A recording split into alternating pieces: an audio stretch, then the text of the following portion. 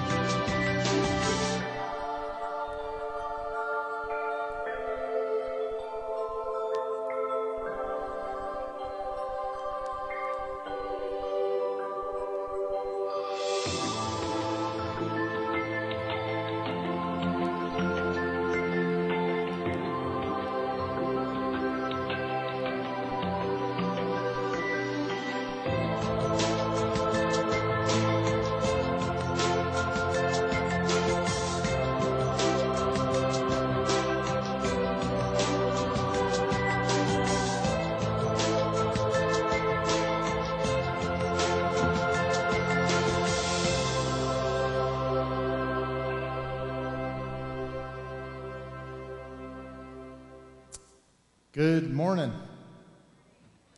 Last Sunday of 2020.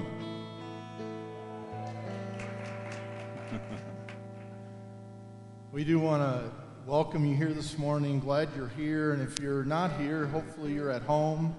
Welcome. I do have a quick announcement this morning. So instead of a New Year's resolution, I made a Christmas resolution that today I was going to start going to the gym.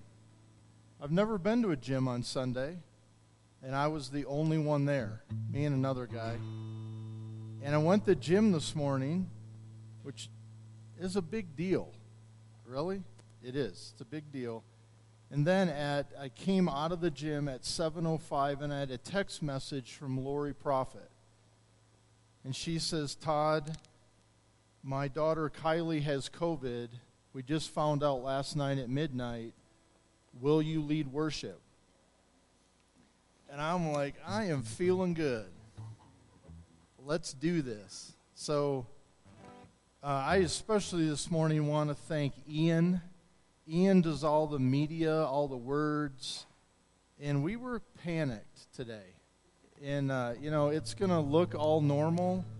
But Ian, we had to wake the boy up, and he came in all chipper, and he has got everything going literally in the last 15 minutes, and it's good to be together. We're going to look back a little this year on 2020. You take some deep breaths. Just take a minute as we begin today to get our mind and our heart and our will in the right place this morning. Will you pray with me? Will you pray with me at home? Father, we come today and we are opening ourselves up again.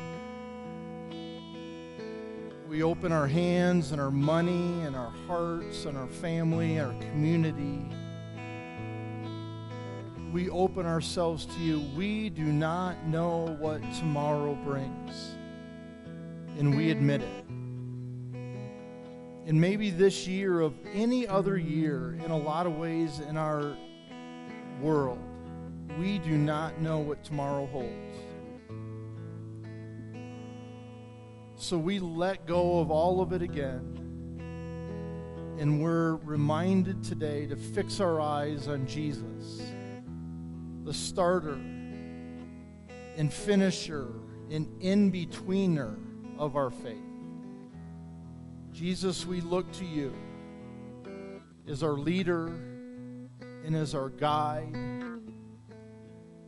and as our truth, that we're founded in you. We're thankful that we can come together and worship.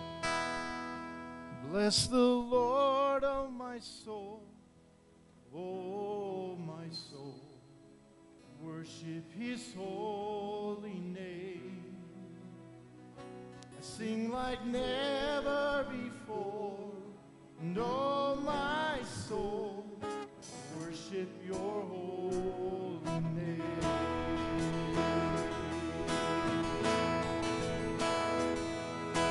Sun comes up, it's a new day dawning.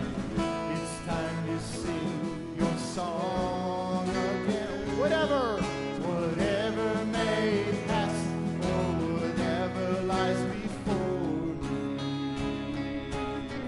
Let me be singing when the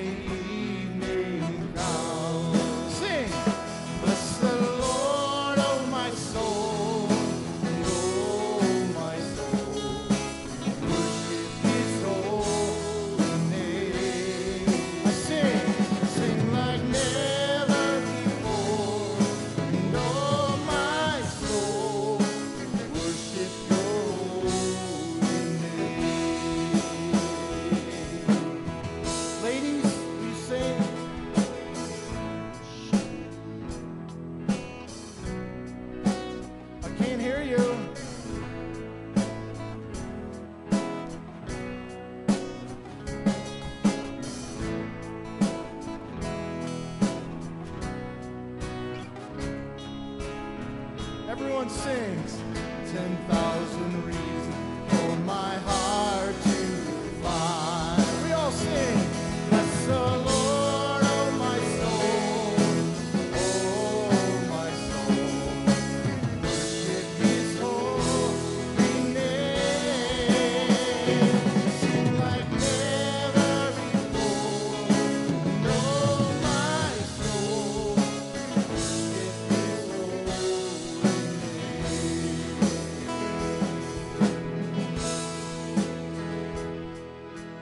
on that day when my strength is failing, the end draws near and my time will come. Still my soul will sing your praise unending. 10,000 years and then forevermore.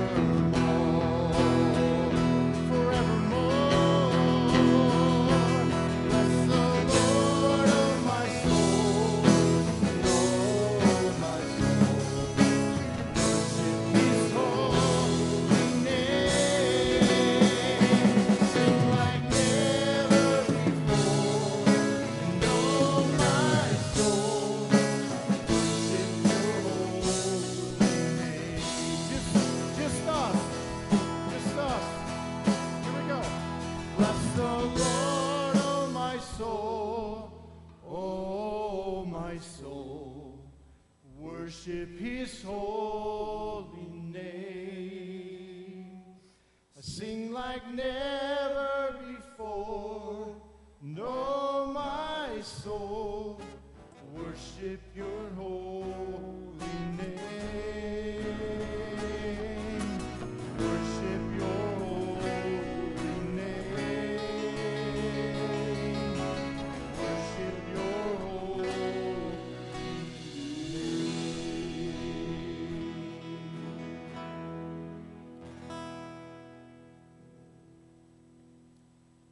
Amen.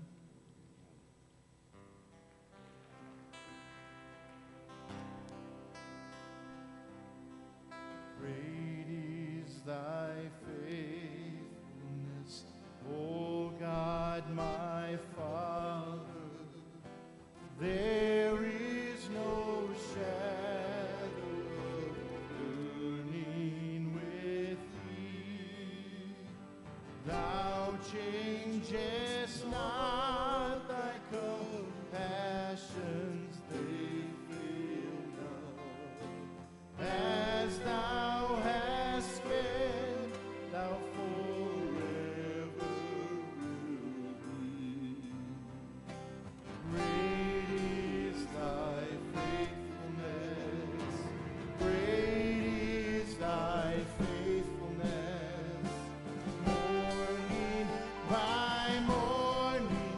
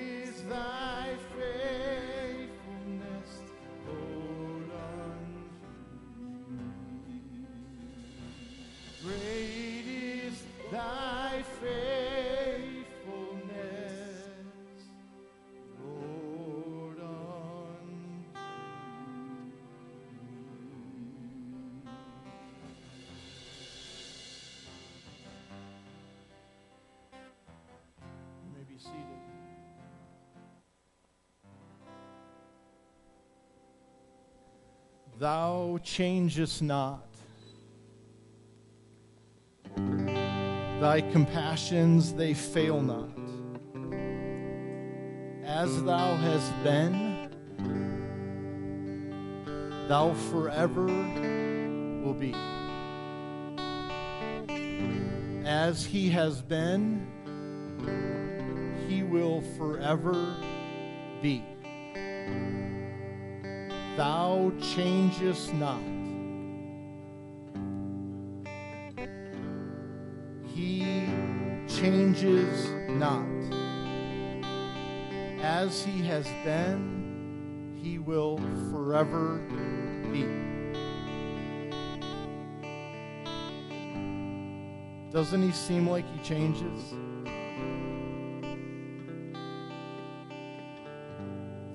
I think I'm the one changing. I think I'm the one moving. I think I'm the one interpreting my circumstances differently. He changes not. As he has been, he will forever be. Psalm 23. I have all that I need. He lets me rest in green meadows. He leads me beside peaceful streams. He, God, renews my strength. I have all that I need. The Lord is my shepherd. He guides me along right paths. Really? Do you believe that? He guides me along paths that bring honor to his name. And even when I walk through darkness, the darkest valley, I will not be afraid. I will not be afraid. For he is close. Do you see him? Do you reach out to him? Do you need him?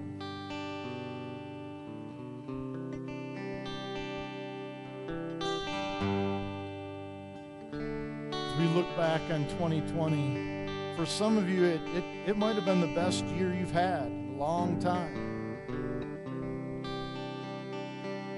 For some of you, it's been awfulness. Corporately, it's been crazy different.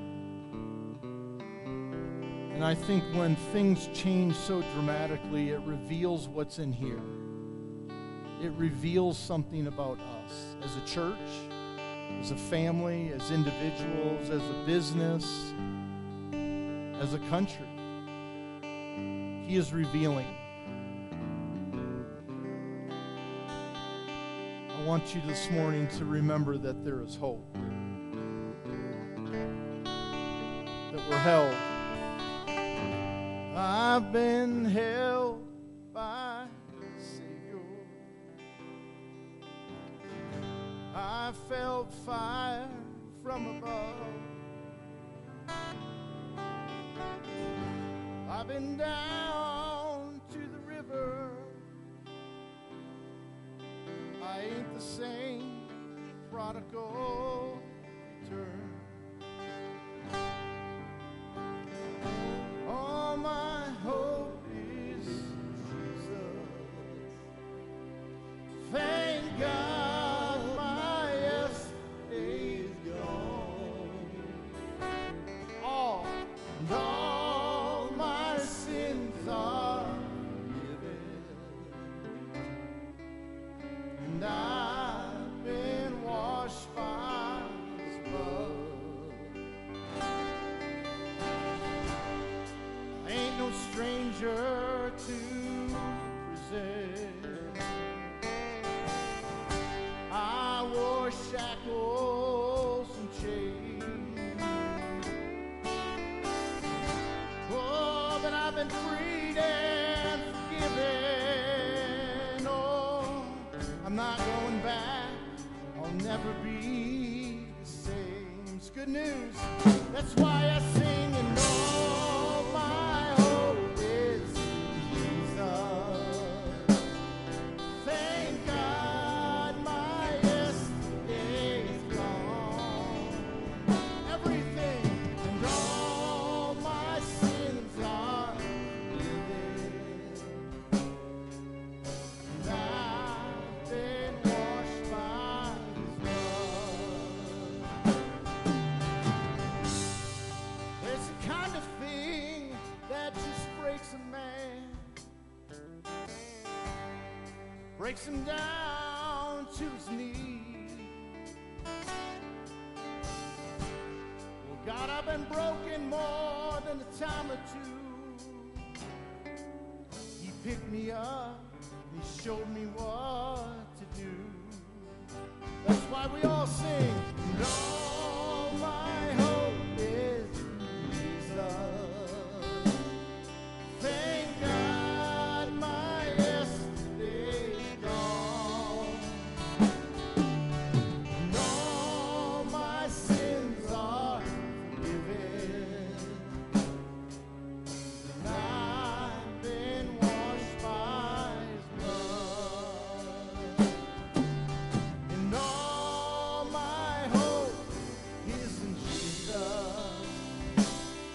Thank God my yesterday's gone. And all my sins are forgiven. And I've been washed by His blood. And I've been washed by His blood. And I've been washed by His blood.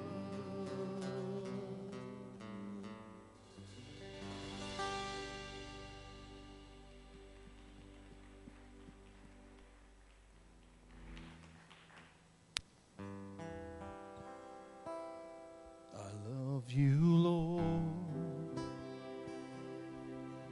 Oh, your mercy never fails me. All my days I've been held in your hand. From the moment that I wake up until I lay my head, and I will sing of the goodness of God. I'm gonna start there. I have a little problem when I sing this song. Sorry to interrupt. The goodness of God. Let me just remind you, this is not the goodness of Todd. It's not the goodness of Americans. It's not the goodness of Republicans or Democrats. It's not the goodness of wealth. It's not the goodness of health. The goodness of God is something outside of our little human interpretations. Do you hear me? Because the truth is, He doesn't feel good a lot of the time. This is a deeper, farther, truer, stronger goodness. It's a goodness that your Heavenly Father is giving you that you don't always understand. Right, little kids? We don't always understand. Back to the beginning. I love you, Lord. Sing. Oh, your mercy never fails, never fails. And all my days I've been held in your hand. From the moment that I wake up until I lay my head, and I will sing of the goodness of God. Sing now. All my life you have been faithful.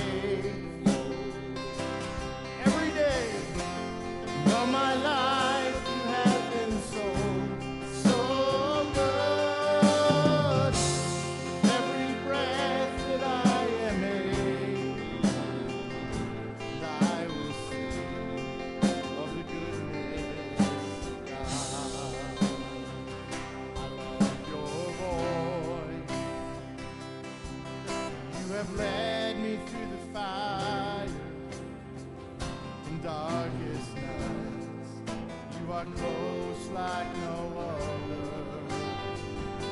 I've known you as a father. I've known you as a friend. And I have lived of the goodness of God. Sing it home, too. Here we go. All my life you have been faithful.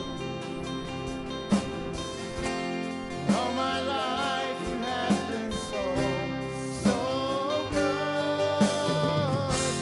Every breath that I am able, and I will sing of the goodness of God. Will you stand? Everyone stand. Your goodness is running after me. Your goodness is running after me. When my life's laid down, I surrender now. I give you everything. Your goodness is running after me.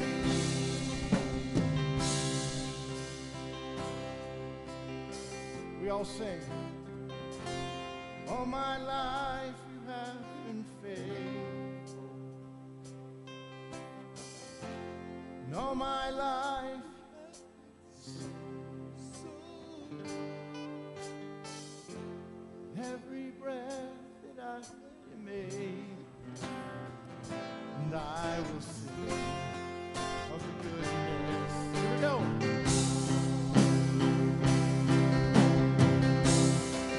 We all, your goodness.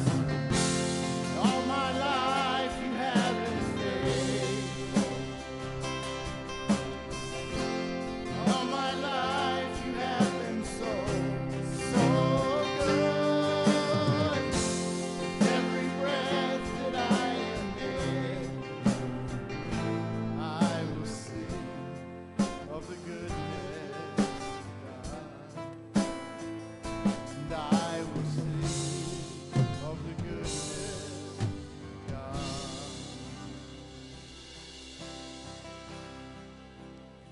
All my life, and all my life you have been faithful. And all my life you have been so good. Every breath that I am able, and I will sing of the goodness of God.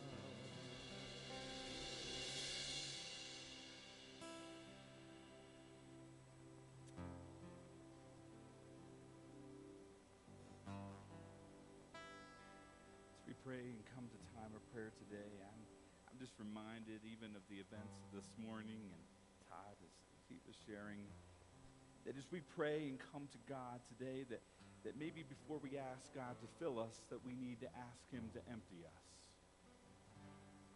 Would you empty me first of everything, God, that has nothing to do with you, so that I can truly be filled with everything that is about you.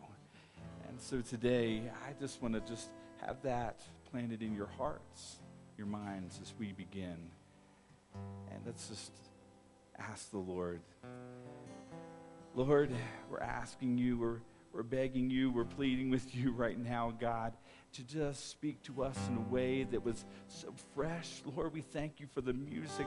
We get to sing your praises, and God, we already sense your Spirit working in our hearts, and we are thankful, God, that we can express that in our simple way through our voices. But Lord, right now, if 2020 hasn't done it already, Lord, we ask, God, that you would just empty us of all that we are, empty us of everything that we have built up ourselves to be, and we ask, God, that you will fill us with your goodness.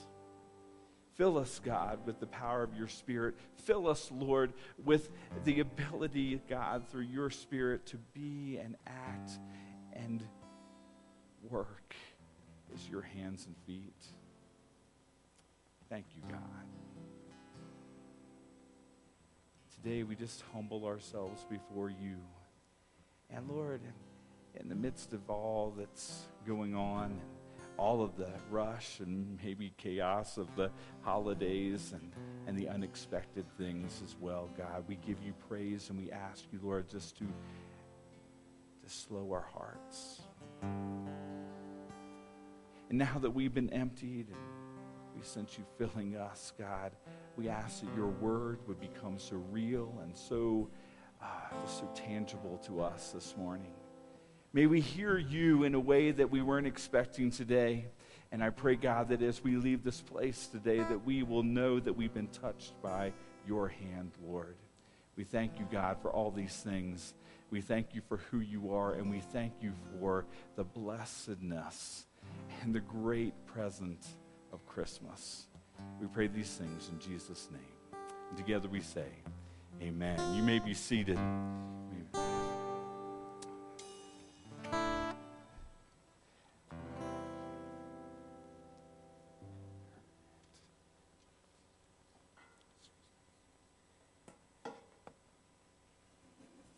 Well, as Todd said, things were a little bit different this morning, and we got and great job, Ian, exactly what Todd said. He's got our PowerPoint going, and I just wanted to say that today I was preparing for this week, for this morning's service, and it was interesting that God just took us in a different direction this morning than we were planning, because he definitely took me in a different direction than I was planning this morning in our text.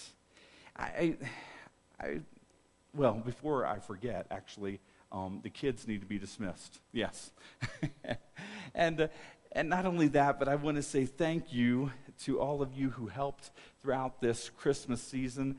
I mean, the decorations, the things that have been done around our building, we're thankful for that. Also, over this week on Christmas, we had the Salvation Army come, and we had the dinner. Thank you to every individual, every person who helped. We just say thank you for that. Over 200, from what I understand, were served. What a great, great thing that happened here that day. I want to say that regardless of what part you are this morning, and we've felt this even this morning as a worship team and back here with the media, but regardless of if you in the body of Jesus Christ are the hand or the foot or the elbow or maybe the big toe, thank you for all that you do in the midst of Woodland Life Center. I was looking this week and came across an individual that I've read about every time, particularly this time of year, but I've never preached on this passage of Scripture before, from Luke chapter 2, verses 36 through 38. And you can go ahead and turn there if you want to. We'll have the words up on the screen when we get there. But I came across, once again, a woman by the name of Anna. And I thought, man, what a beautiful, beautiful story. Just 2 verses. And in those verses, 36, actually 3 verses, 36, 37, and 38, we get this portrait of grace and of beauty and of a way to see Christmas, maybe in a way that we haven't even thought of before. But I see her and I look at the beauty of her witness. And I'm reminded of what it means to be able to age gracefully.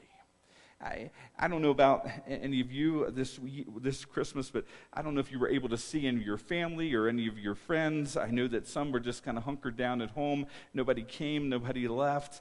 But many of you probably got to see maybe your grandkids for Christmas this year, or maybe some of you got to see your grandparents this year. Yes, some of you are raising your hand. That's a good thing, and we're thankful for that. I know, again, that some of us were not because of COVID and all that's happening, but it's a blessing, and I love fun, full of life, creative grandparents.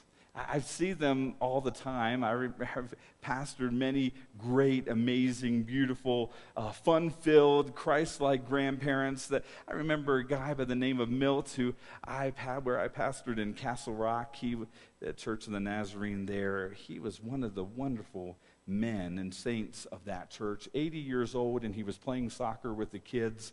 And I'm not kidding you. And then on top of all of that, I remember we had a Christmas pageant, and it was a different style, and all the kids were rapping, Christmas. And I thought, oh man, Milt, I don't know how he's going to like this.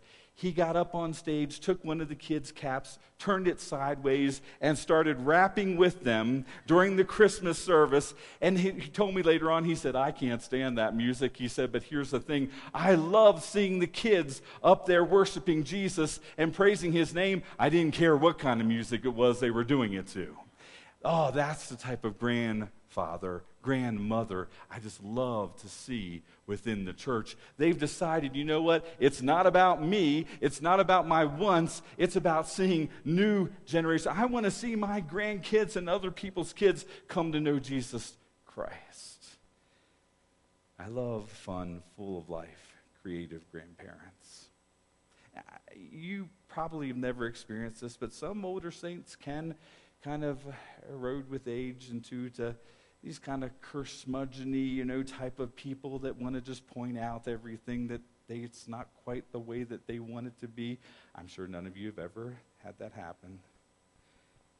And I do truly thank God that here at our church, and pretty much all my years as a pastor, that the grumpy saints have been more of the exception than the rule.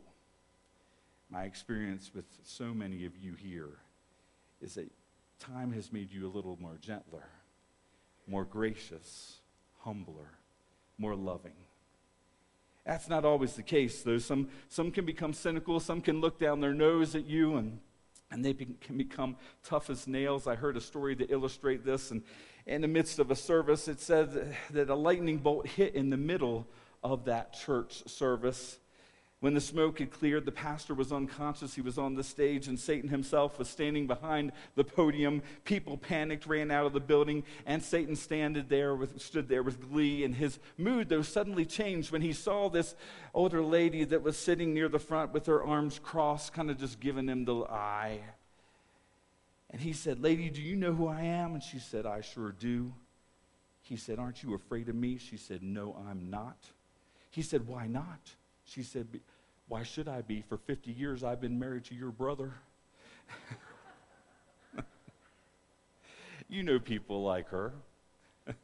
Some people just have a knack for finding the one rotten apple in the whole orchard and complaining about it. But not the person who is the focus of our sermon today. Luke writes these words about her, and Ian, if you could help me, thank you. It says there was also a prophet. Her name is Anna, the daughter of Penuel, of the tribe of Asher. It says she was very old. She had lived with her husband 7 years after her marriage, and then was a widow until she was 84. She never left the temple but worshiped day and night, fasting and praying and coming up to them. At that very moment, she gave thanks to God and spoke about the child to all who were looking forward to the redemption of Jerusalem. To give you a little bit of background, what it is speaking of here is that Simeon, who had been looking for the Messiah all these years, he saw the Messiah, he witnessed the Messiah was right there, and here he was with the child. And here came Anna. She had been there all of her life at the temple. She was widowed for 84 years. At 84 years of age, she found herself finally seeing the King of Kings and the Lord of Lords, the Messiah, the Redeemer of Jerusalem. I think about this, and I did quite a study and commentaries and so forth, where others who just kind of had given their time to understanding a little bit more about her, because we don't see her anywhere else. We just see the short section of her life, this little snapshot, this little portrait of who she is. But here's a lady who would probably have been like the temple grandma. You know, she was certainly loved by the people who visited the temple. You didn't avoid her. You sought her out. And God used her to speak his word to people in the temple. She was singularly focused, a woman of grace. As a matter of fact, her name comes from and is derived from the name Hannah, which means grace. I mean, it doesn't say that she had any kids at all, but you just kind of get this sense about her. Here's this woman who had waited gracefully, who had just stayed there at the temple, who had loved on people. She was known as a woman of grace. You already like her, don't you? Her family had a difficult history. What we understand from Scripture is that they were from the tribe of Asher. And here, by the way, interestingly enough, Asher in Hebrew means happy. And so she comes from a tribe that means happy. Her name means grace, and it's this great background of who she is. But since she was from the tribe of Asher, we know that her relatives were taken captive by the feared and the very brutal Assyrians. But many of them returned from that time of torture, and they followed the one true God. They came back. She was married and then widowed for many years. There's a little bit of a debate if that meant that a portion of Scripture is to be translated that she had been widowed for 84 years, or if she was 84 years old. It doesn't matter. It's a great adventure in missing the point. The point was, all of her life, since she lost her husband, she had been looking for the King of Kings, loving people at the temple.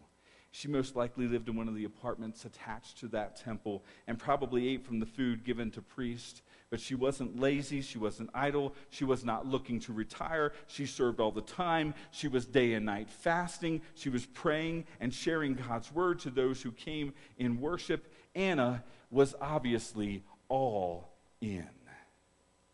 She wasn't a consumer-styled follower. She was a consumed by God follower. One commentator said the words that described her are joy, hope, encouragement, faith, service, worship, devoutness. And Luke reveals that she understood more about the full redeeming significance of the coming of Christ than maybe any of the others who appear in the nativity narratives. And you might ask, well, why is this important today? Why is it important for us to understand Anna and understand the importance of her knowing and realizing that Jesus was not only the Messiah, but he was the one who came to redeem Jerusalem and the whole world. The reason why it was so important and why it's important today is because if there is a time that needs to be redeemed, if there's a time that seems like, man, we just have been thrown and tossed to and fro, where the earth is just kind of pushed into this wasteland, if there was a time that we needed to see the redemption of God, it's today. Billy Graham used to say very, very often in his revivals that we need an understanding of the importance of redemption. He shared it was because it's so few, in his words, so few church-going Christians, people understand what it means to be a genuine Christian. They think of a Christian as something you do instead of something only God can do for you, he said. Billy Graham put it this way many times: walking into a church doesn't make you any more a Christian than walking into a garage makes you a car. This transformation only comes from the redeeming power of Jesus Christ.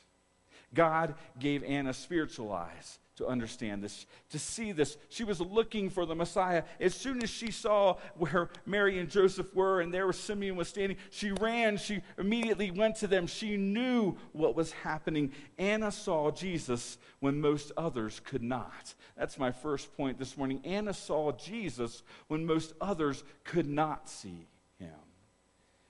This passage offers a whole and full perspective of life and contentment. Here's a woman that's near the end of her life, still serving God, still revealing that contentment is not a matter of age. Contentment is not a matter of energy level. It's not about what you've accumulated over your life. It's not about a position that you attained during your life. She reveals that it is defined by an openness to humbly serve God with all your heart, soul, mind, strength, with all of your life, and to share him with others without a need for anyone to ever know. Isn't it amazing that we never hear of her before, we don't hear of her after? Here, just Luke just brings her in, and it makes you wonder, what was Luke thinking when he brought Anna, this prophet, there? When he was talking about her, what was his need in sharing? I think he was trying to remind us, and this is just my opinion, but I think he was trying to remind us that the body of Christ is best when it's made up of people who humbly serve, who love no matter what, who give all they are, regardless of whether they are given 3 verses in the Bible or none at all. You know what I mean?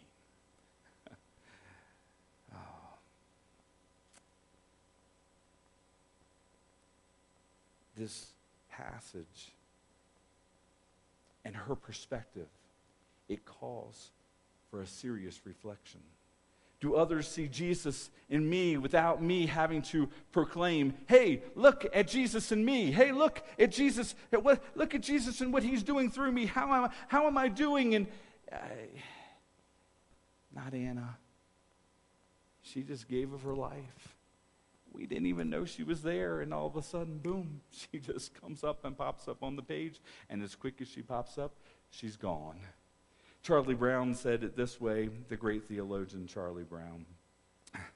He said, just thinking, if a blind person hears me, could they tell I was a Christian? If a deaf person sees me, could they see Christ living through me? Anna had spiritual eyes. She had never seen Jesus, but when she saw him, she knew him. Year after year, she longed to see the coming Messiah. She longed to see the coming Redeemer of the world. And it reminds me, it makes me think to myself, what am I looking for? I mean, in the midst of even a crazy year like 2020, what am I looking for? And sometimes you might say, and this was the sermon that I had written previously to this one, but the title was Hindsight is 2020. And the idea is this, is that when you look back over this past year, what were you looking for? When you look back over your life, what have you been looking for? What has been your primary goal? Hindsight's 2020. God has given every one of us a dream. God gave Anna a dream. And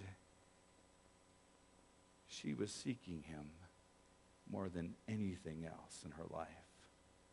We live in a world where people see what they want to see. I am probably one of the worst when it comes to keeping up with social media. I have a Facebook page, but I'm almost rarely, if ever, on it.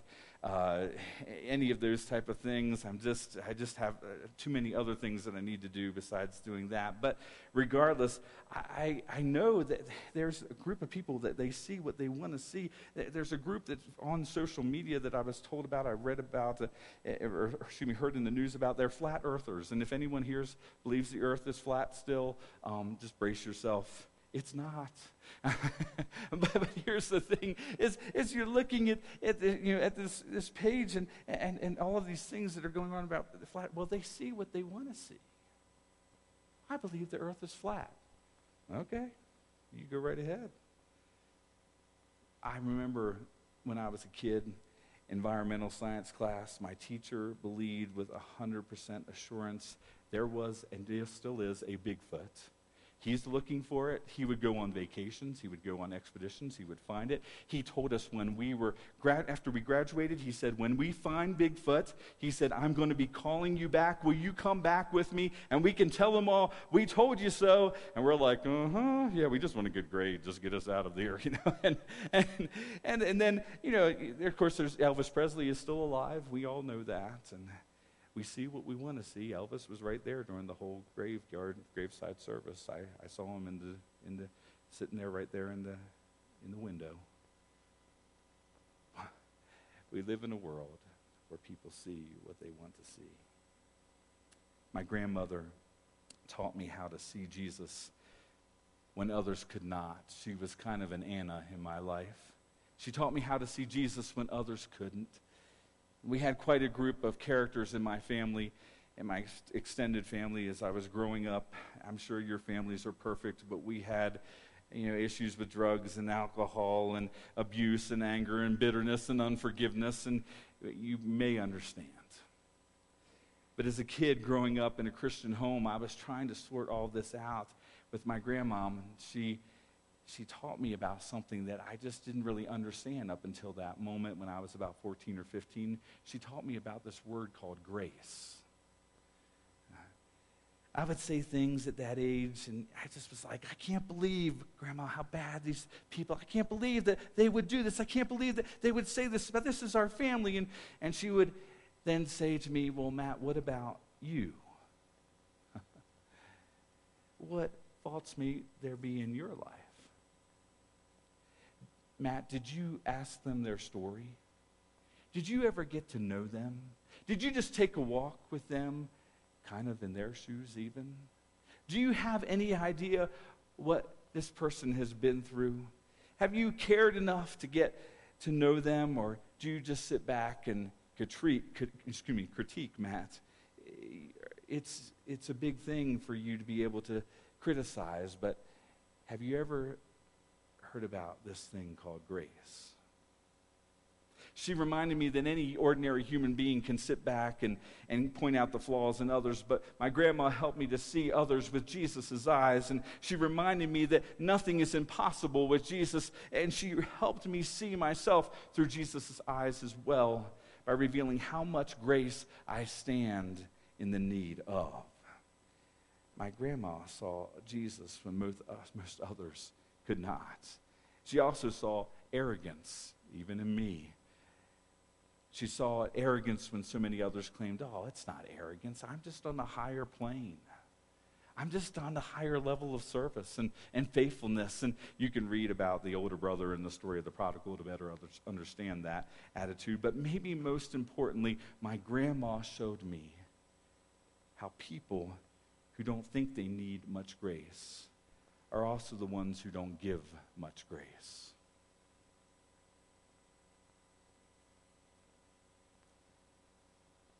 I'm thankful for my grandma who taught me how to see Jesus at work and people in places I would never have expected, and how to not take myself so seriously that I can't see my need for God's grace every day.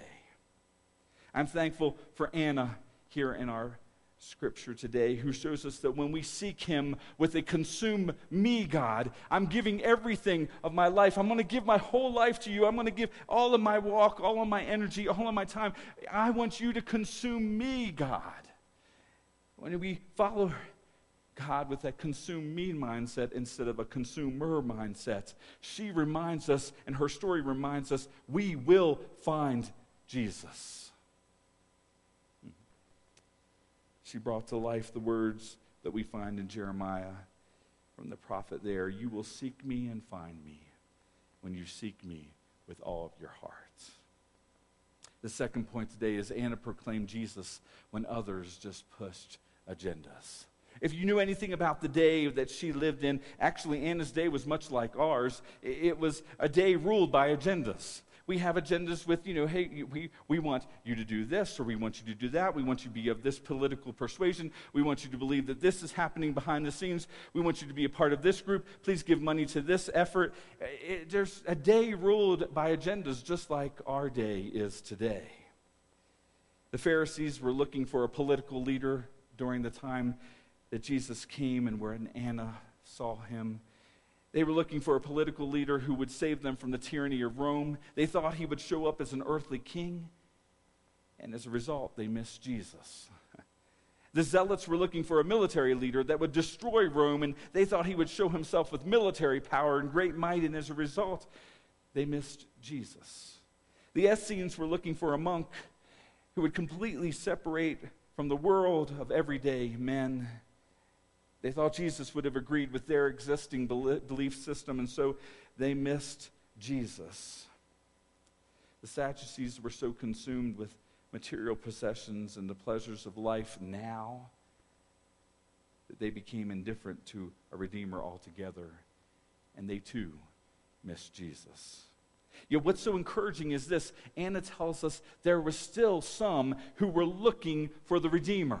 There were still some in that day who were looking for Jesus. There were those in the Old Testament like Abraham and Jacob and David and Isaiah who looked forward to the coming of Christ. And there were those during the time of Christ like John the Baptist and Zechariah and Mary and Simeon and Anna herself who sought their Redeemer. They were seeking with all their hearts. And there are millions of believers today who look only to Christ. And I believe here at our church, we are amongst those ones who are looking for Christ and only to Him as our rock and our foundation. But there are a lot of people, even today, who are just pushing personal agendas. Well, there was a story of a young pastor who started out at the church, and as he was there at that church, he ran into a situation where there was a gathering, and he witnessed with a few others a person who just did something to a child that should have never happened. It was abuse, and it was ugly, and it was awful, and the person left, and the pastor and the people who were there with him, they were left with this decision. What do we do? And this pastor was like, I'm a mandatory reporter. He had a lawyer in his church, and so he called up the lawyer, and he said to her, what do I want to make sure that I'm following the right direction as a mandatory reporter. Well, this is what you need to do. This is what has to happen. And sure enough, he called, and things just kind of seemed to fall apart. He'd only been at the church a couple years. And so he couldn't say anything to people. People were asking, what's going on? What's going on? And, well, this is a confidential matter. And, well, I don't understand that. That means I can't tell you anything about this, But you know how it is. And in his case, people were talking. And the people who were reported on, they had a large group of family there at the church. And they kind of split on this issue. And as they split on the issue, then the ones that had left, one of them was on staff and just kind of took the box of goods and just threw it in the pastor's lap and said, I'm done, and I can't believe you would have done this, and I know that you were a mandatory reporter. I know what you're supposed to do, but I can't believe you did this anyway. As they left, their personal agenda was to just make sure that nobody thought badly of them. So they just spread these thoughts about the pastor. And he couldn't do anything. In the midst of it all, to his mind, the words from Exodus 14:14 came, and it says there in Exodus 14:14, you need only be still. But the first part of that verse was, your God will fight for you. Your God will fight for you. You need only to be still. And so he held on to that. And in the midst of it all, there were things being spread. And, when people don't know the whole story and the pastor couldn't share everything that was happening, it was confidential. Then things, people make up things. They make assumptions. Well, I always knew that pastor wasn't great. There's just something wrong. What is he thinking when is he trying to get rid of people? We're trying to grow the church. What's going on here? And things were shared that were not even close to the truth. The great-grandmother of the child who had been abused, she continued to come to the church. She heard all the things that were said. She didn't say anything in return. She just kind of kept quiet. But finally, things are hitting a fever pitch, and it was not looking good. And the pastor was like, it's going to be a long, long tenure here. And as things were being said and gossip was being shared and assumptions were being thrown out in the midst of a Sunday school class. This great-grandmother stood up in the middle of the class and she said, I want you to know something. This is my family that you guys have been talking about. This is a situation within my family that has been going on for years and years. And she said, I want you to know that I'm so thankful for our pastor who stood up.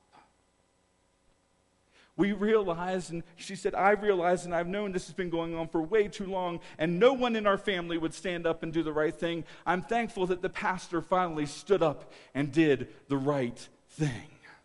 Can you imagine, after that Sunday school class, how the pastor felt as people began to come to him and say, I'm so sorry for the things I said. I'm so sorry for putting you in that position. I'm so sorry for not trusting you when you said this is an issue of confidence. We're with you. Can you imagine how he loved the beauty of that great-grandmother who stood up and did the right thing and was Jesus in the midst of this crowd? Well, I can because I was that pastor. And that great-grandmother was my hero that day. I mean, she changed the world for me. I didn't know. Oh, my goodness, Jackie and I were just like, here we go. I can't say anything. I can't do anything. People are making their assumptions. People are saying all these things about me, and I have to just sit there and just take it. I had arrows in my back, and God kept saying to me, Matt, I'm going to fight for you. You need only to be still. And his word became real. But here's the thing, folks, we have to be looking. We have to be seeking. And in the midst of that time, I'm going to tell you, I just was praying. I was fasting. I couldn't eat if I wanted to. I felt, and it hurt. I hurt over the destruction. But folks, in the midst of it all, when you sometimes feel like Anna, who had been looking for decades and decades and decades, and nothing seems to change and nothing seems to happen, but God has given you a promise in your heart. I want you to know you need to stand firm because our God is mighty to save. Just as he was 2,000 years ago in Jesus, he continues to save today. Amen. Thank you, God. So we come to this place, and you may say, well, what does this have to do with me? Well, just as Todd was sharing this morning, I don't know exactly how your 2020 has gone. I can tell you this is the weirdest start that I've ever had to starting as a pastor of the church. It's not because of you. You're great. It's just things. It's just, I'm getting to know people's eyes better than ever before. I saw someone in the grocery store the other day, and I was like, hey, I know you. I just knew their eyes, and I was, at the bank, and I was like, and it was, I thought I saw it. Well, anyway, but it was Cheryl, and so I said to her, I think I know you. Do you go to our church? Yeah, I go to the church. I'm Corey's wife, Oh, I remember that now. So, so it's just strange. And it's nobody's fault, but we can get irritated with each other, can't we?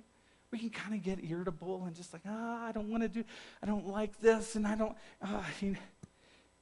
But here's the thing. What are we looking for in the midst of the crazy?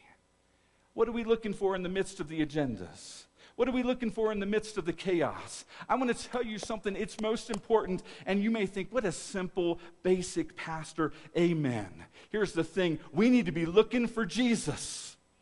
We got to look for Jesus in the midst of it all. At the end of it all, in the end of the last amen is said. None of the agendas or your little quirks or your little ticks or your little concerns or your little critiques are going to matter. All that's going to matter is your relationship with Jesus. And I would be an awful pastor if I did not make sure that continually stayed up front and clear, that Jesus is our center. No matter what. But we come up against hard times. We come up against tough days. And I'm going to tell you, that every one of you, just like Anna, and I guarantee you there were times in her life over all those years and all of those decades where she was tempted not to age so gracefully.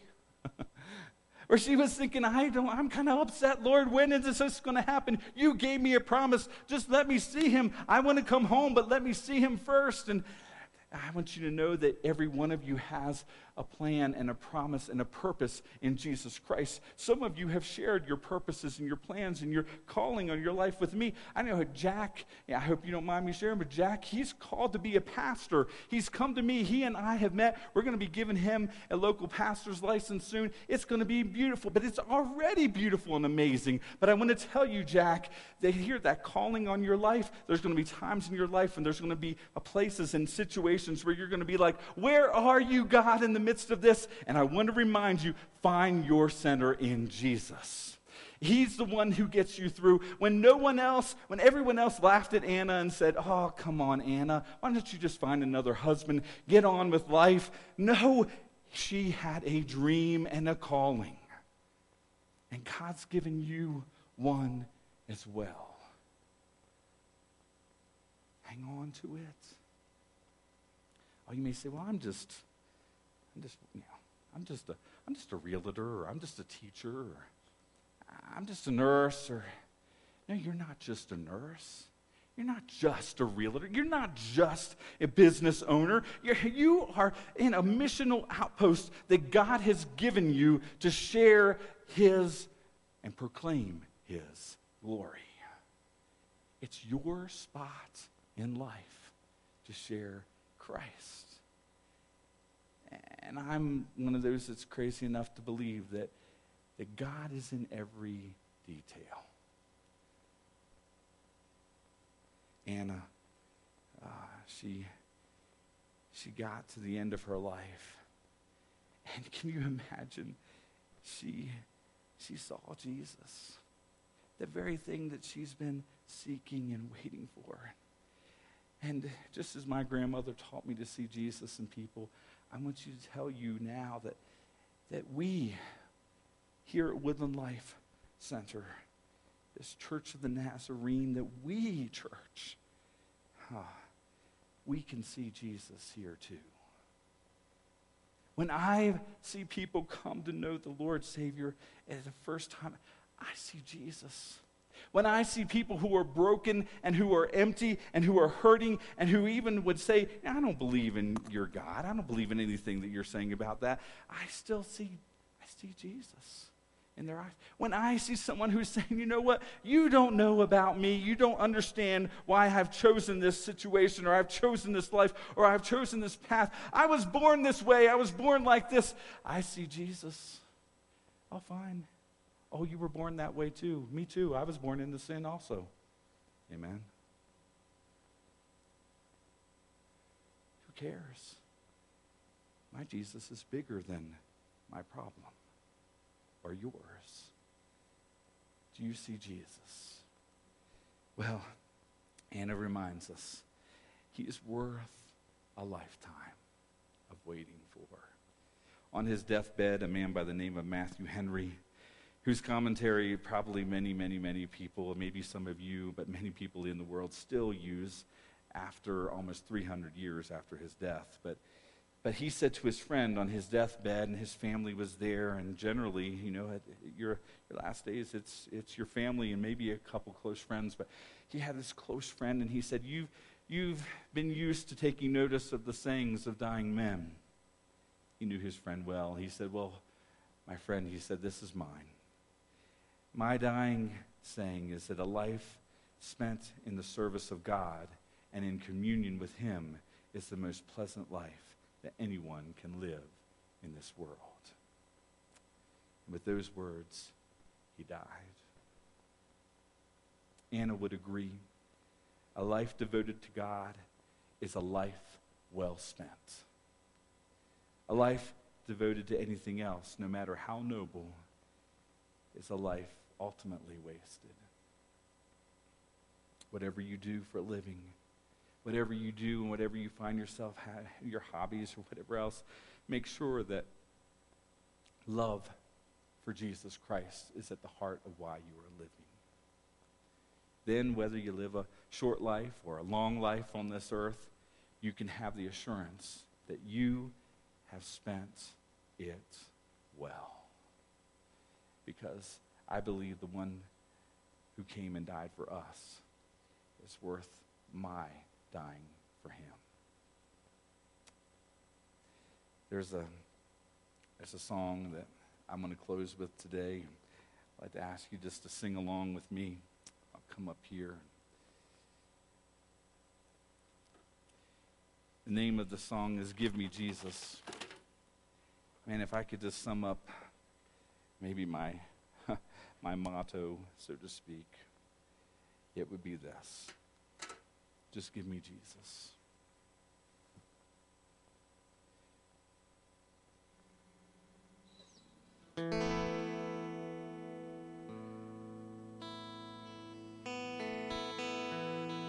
In the morning when I rise, in the morning when I rise, in the morning when I rise, give me Jesus.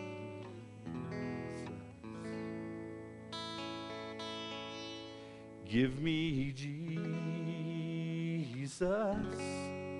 Give me Jesus. You can have all this world, but give me Jesus.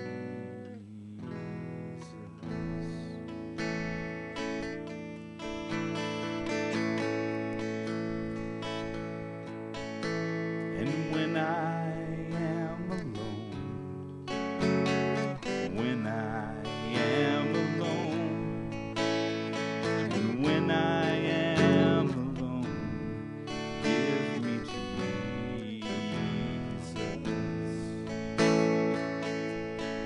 Give me Jesus. Give me Jesus. You can have all this world, but give me Jesus.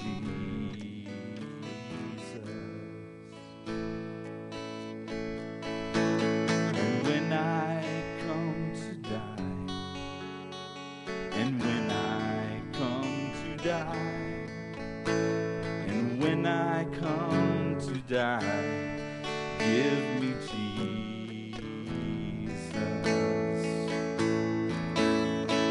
Give me Jesus. Give me Jesus.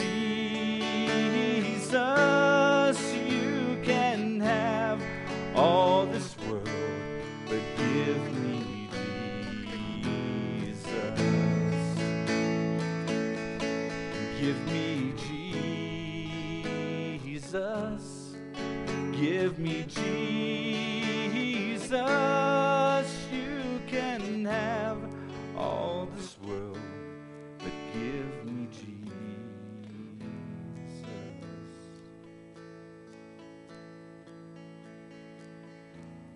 Just you guys. Give me Jesus. Give me Jesus. You can have all this world, but give me Jesus.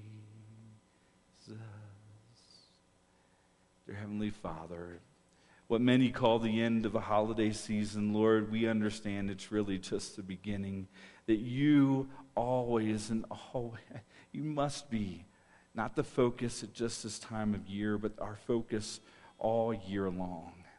I pray, God, today that you will give us just the strength and the focus, the insight and the wisdom and the grace that we see that you've given Anna. I pray, God, that our lives will truly reveal you. Regardless of where we find ourselves, I pray, Lord, that we will lose ourselves in the plans and the purposes that you have for us, God. We thank you, Lord, for your goodness, for your grace. We thank you, God, that even in the midst of chaos, even in the midst of a year like 2020, that, Lord, your hand is still mighty to save. And so, Lord, our trust is in you. We say these things and we place our focus, our trust, our strength, our energy in you because we love you, Lord. And we don't just say these things lightly or just flippantly, God. We are saying these things in Jesus' name. And together we say, amen. Amen. It's been good to be together in God's house. Amen. It's been great having you today, and I wish you a great Sunday afternoon. May God continue to bless you, keep you, look over you. May his face continue to shine brightly upon you. You are dismissed in his love today.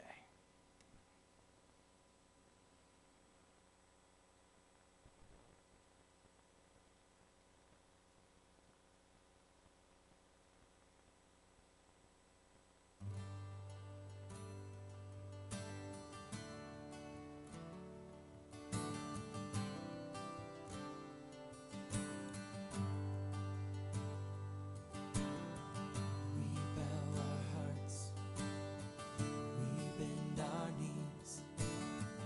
Oh Spirit, come make us humble.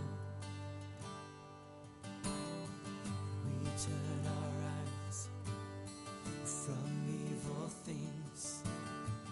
And oh Lord, we cast down our idols. So give us clean hands, and give us pure hearts. Let us not lift our souls to another. Give us clean hands, and give us pure hearts. And let us not lift our souls to another. And oh God, let us be a generation that seeks, who seeks your